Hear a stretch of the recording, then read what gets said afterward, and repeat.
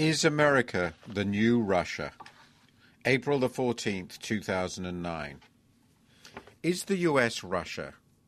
The question seems provocative, if not outrageous.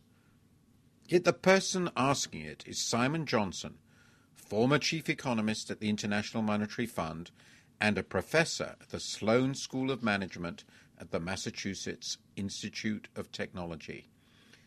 In an article in the May issue of the Atlantic Monthly, Professor Johnson compares the hold of the financial oligarchy over US policy with that of corrupt business elites in emerging countries. Do such comparisons make sense? The answer is yes, but only up to a point. In its depth and suddenness, says Professor Johnson, the US economic and financial crisis is shockingly reminiscent of moments we have recently seen in emerging markets. The similarity is indeed evident.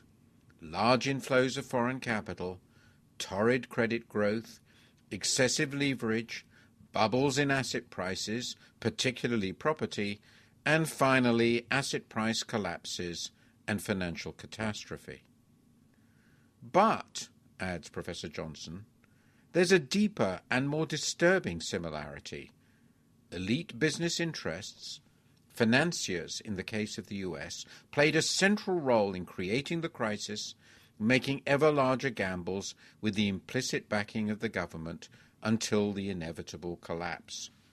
Moreover, he adds, the great wealth that the financial sector created and concentrated gave bankers enormous political weight. Now, argues Professor Johnson, the weight of the financial sector is preventing resolution of the crisis.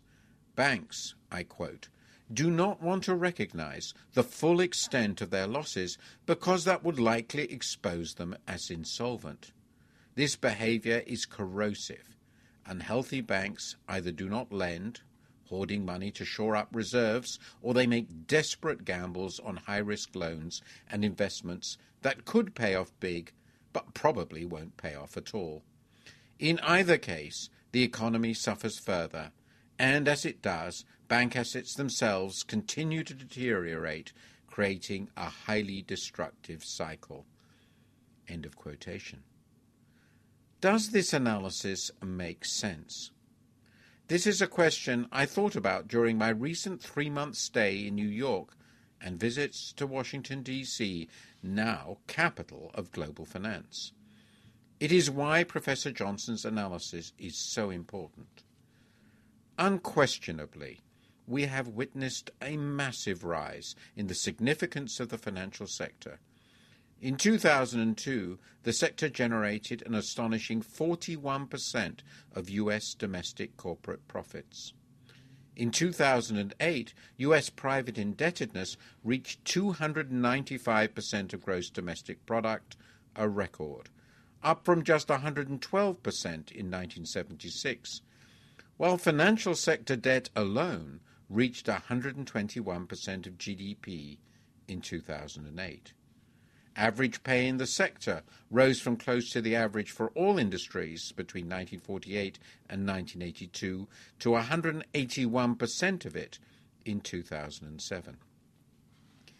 In recent research, Thomas Philippon of New York University's Stern School of Business and Ariel Reshef of the University of Virginia conclude that the financial sector was a high-skill, high-wage industry between 1909 and 1933. It then went into relative decline until 1980, whereupon it again started to be a high-skill, high-wage sector. They conclude that the prime cause was deregulation, which, I quote, unleashes creativity and innovation and increases demand for skilled workers. End of quote. Deregulation also generates growth of credit, the raw stuff the financial sector creates and on which it feeds. Transmutation of credit into income is why the profitability of the financial system can easily be illusory. Equally, the expansion of the financial sector will reverse at least within the US, credit growth and leverage masked low or even non-existent profitability of much activity, which will disappear, and part of the debt must also be liquidated. The golden age of Wall Street is over. The return of regulation is cause and consequence of this shift. Yet Professor Johnson makes a far stronger point than this. He argues that the refusal of powerful institutions to admit losses, aided and abetted by a government enthralled to the money changers, may make it impossible to escape from the crisis. Moreover, since the US enjoys the privilege of being able to borrow in its own currency, it is far easier for it than for mere emerging economies to paper over cracks, turning crisis into long-term economic malaise. So we have witnessed a series of improvisations or deals whose underlying aim is to rescue as much of the financial system as possible in as generous a way as policymakers think they can get away with. I agree with his critique of the policies adopted so far. In the debate on the Financial Times' Economists Forum on Treasury Secretary Tim Geithner's public-private investment partnership, the critics are right. If it works, it is because it is a non-transparent way of transferring taxpayer wealth to banks. But it is unlikely to fill the capital hole that the markets are at present ignoring, as Michael Pomigliano argues. Nor am I persuaded that the stress tests of bank capital underway will lead to action that fills this capital hole. Yet do these weaknesses really make the US Russia? No. In many emerging economies, corruption is egregious and overt. In the US, influence comes as much from a system of beliefs as from lobbying, although the latter was certainly not absent. What was good for Wall Street was simply deemed good for the world. The result was a bipartisan program of ill-designed deregulation for the US and, given its influence, the world. Moreover, the belief that Wall Street needs to be preserved largely as it is mainly a consequence of fear.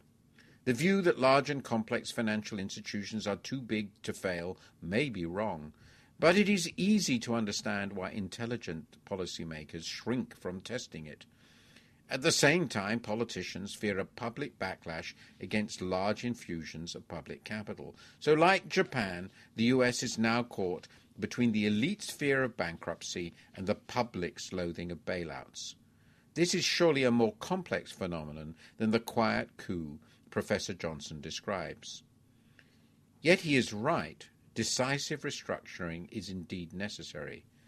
This is not because returning the economy to the debt-fueled growth of recent years is either feasible or desirable. But two things must be achieved. First, the core financial institutions must become credibly solvent. And second, no profit-seeking private institution can long remain too big to fail. That is not capitalism, but socialism. It is one of the points on which the right and the left agree. They are right. Bankruptcy and so losses for unsecured creditors must be a part of any durable solution. Without that change, the resolution of this crisis can only be the harbinger of the next.